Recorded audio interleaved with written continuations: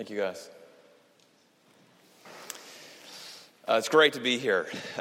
Feels like being home in many ways. I've not been here on a Sunday morning in a very long time, and I've missed it. The first time I can remember coming here was actually probably the fall of 1999. I was a college student. I had a lot more hair in the fall of 1999. I probably weighed a bit less than I do today. And a lot's changed here, and a lot's changed in my life. I've doubled in age since the fall of 99. And this is a special place. This will always be a special place. You hear people say when they move away, you can, like I could say, I've moved from Northern Kentucky, but you can't get the Northern Kentucky out of me. And we have moved from Tates Creek Presbyterian Church, but you're not going to be able to get the Tates Creek Presbyterian Church out of me. So thank you for the last 20 years of faithfully being in my life and for faithfully being in so many other people's lives that are in this room. Let's pray, and we'll listen from the Word. Father in heaven, thank you that you hear our prayers. Lord, that there have been prayers prayed since the mid-'80s from this church that this day would come. And Lord, you have been faithful to this church. Lord, you have kept her. And Lord, you are keeping her. And you will continue to keep her moving forward. Oh, Lord, would you bless us with your word. Lord, we are not listening to words that I've written this week. We are listening to the words that have come from your very mouth. In Christ's name, amen. Let me ask you a question this morning. Who's had a deep and abiding impact in your life? Who's that person? Was it a professor? Was it a teacher? Was it a coach?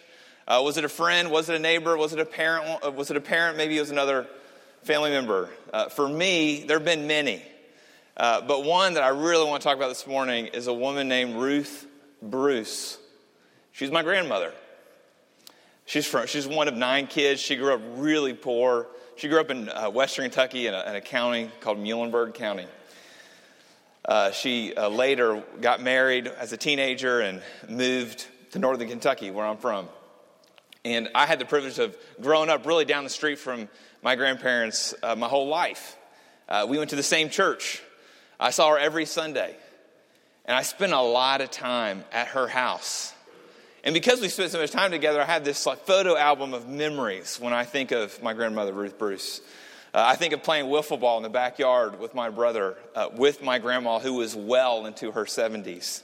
And I think she really liked it. I can remember her taking us by her rose bushes and showing us the importance of trimming them back so that more buds would grow. I can remember her crocheting in her rocker while taking Jeopardy way too seriously. I can remember sitting about right there where the socks are sitting every Sunday in church. I can remember serving in the nursery Sunday after Sunday after Sunday.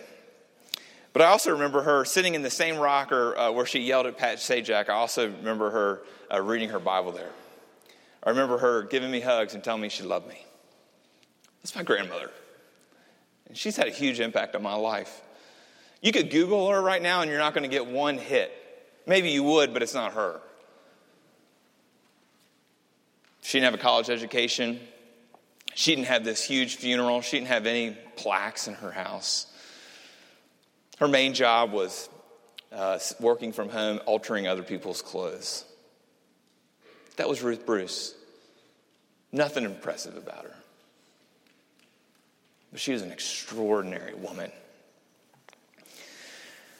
And I think what people like Ruth Bruce do is they make us pause and ask this question.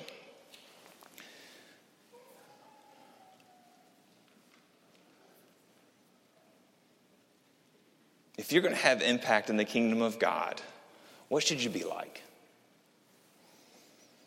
What does it require? I mean, that's really what today symbolizes, isn't it? It's about the impact of the kingdom of God that has happened in our midst. And Tates Creek Presbyterian Church, you have had a tremendous impact on Lexington, on Hope Presbyterian Church, on every member of my family, and on me. And today gives us a moment to reflect on how all this happened. And I think that's what 1 John 4, verses 7 to 12 really point us to. So let's read this together. Beloved, let us love one another, for love is from God, and whoever loves has been born of God and knows God. Anyone who does not love does not know God, because God is love.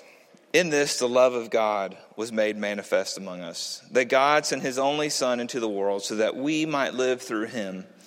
In this is love, not that we love God, but that he loved us and sent his Son to be the propitiation for our sins. Beloved, if God so loved us, we also ought to love one another. No one has ever seen God. If we love one another, God abides in us, and his love is perfected in us. The word of the Lord. Now, we could be here all day talking about these 6 verses, but what I really want to do in the next few moments is really unpack verse 12. Read it again. Verse 12 that says, no one has ever seen God. If we love one another, God abides in us, and his love is perfected in us. Now, I have 3 kids, Eden, Audrey, and Brooks. They're 9, 7, and 2. And being a father of small children gives you a treasure chest of sermon illustrations. So let me put one out there for you. This has been several months ago, but our middle daughter, Audrey, she asked lots of questions, especially questions about God. I think she might just grow up and be a theologian.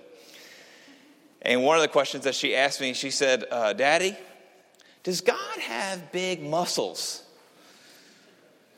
And I laughed, and I tried to keep it together because I was afraid if I laughed too hard or too long, I would belittle her genuine question. So I had to pull something together and say something meaningful, and I had to tell Audrey that God does not have big muscles, he does not have a mustache, and he does not have a man bun. And I could tell that she was disappointed with my answer. It kind of sounds like a buzzkill when you say you can't see God, and she just asks if God had big muscles. And when you read 1 John 4:12, and the very first phrase says, look at it again, verse 12, it says, no one has ever seen God. And if that's where the verse ended, it was just with that phrase, I would understand the disappointment. But that's not where the verse ends. There are actually 2 more statements before we hit verse 13.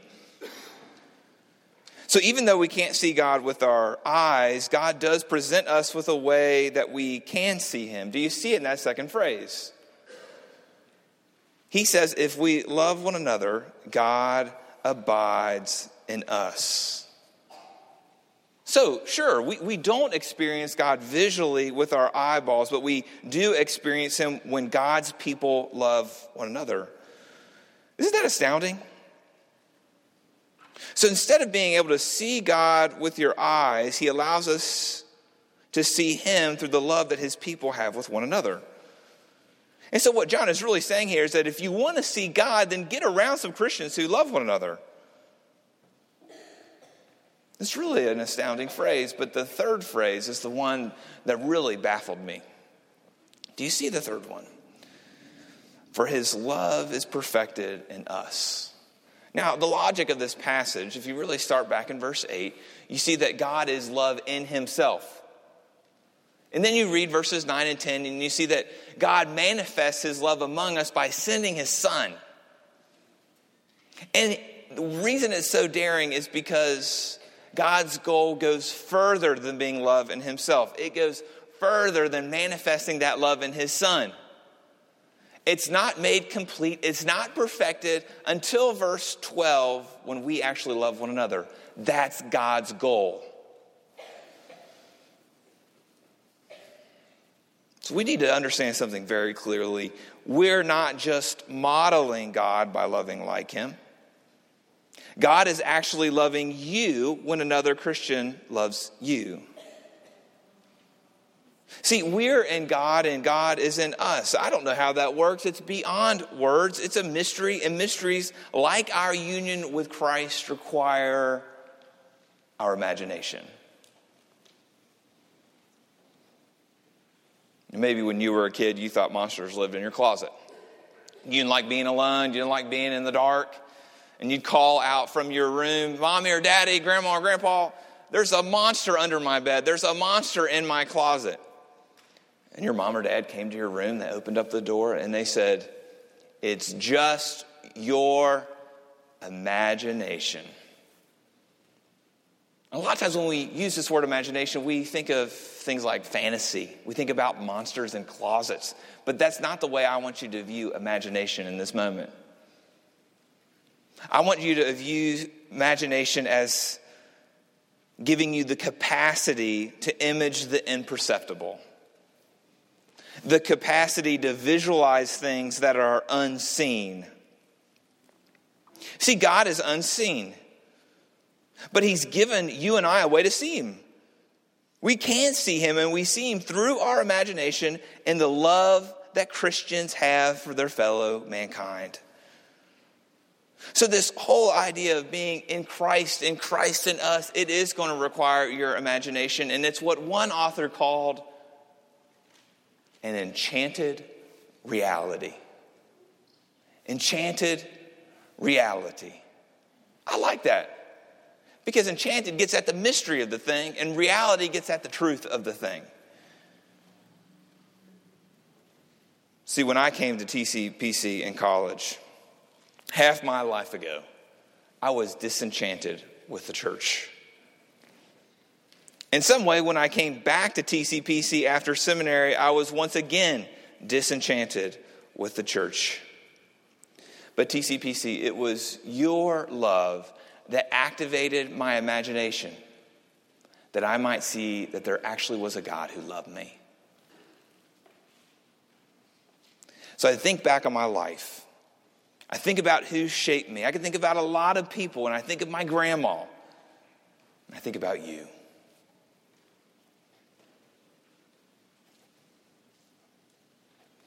See, Robert rightly commissioned Hope Presbyterian Church. It makes sense. We're becoming a church today. But what about you, Tate's Creek? Seems a bit odd that I would commission you. You're not going anywhere. The people that were here last week, we're going to be here next week. Nothing's really going to change for you based on what's happened today. Your leadership's going to stay the same. Your doctrine's going to stay the same.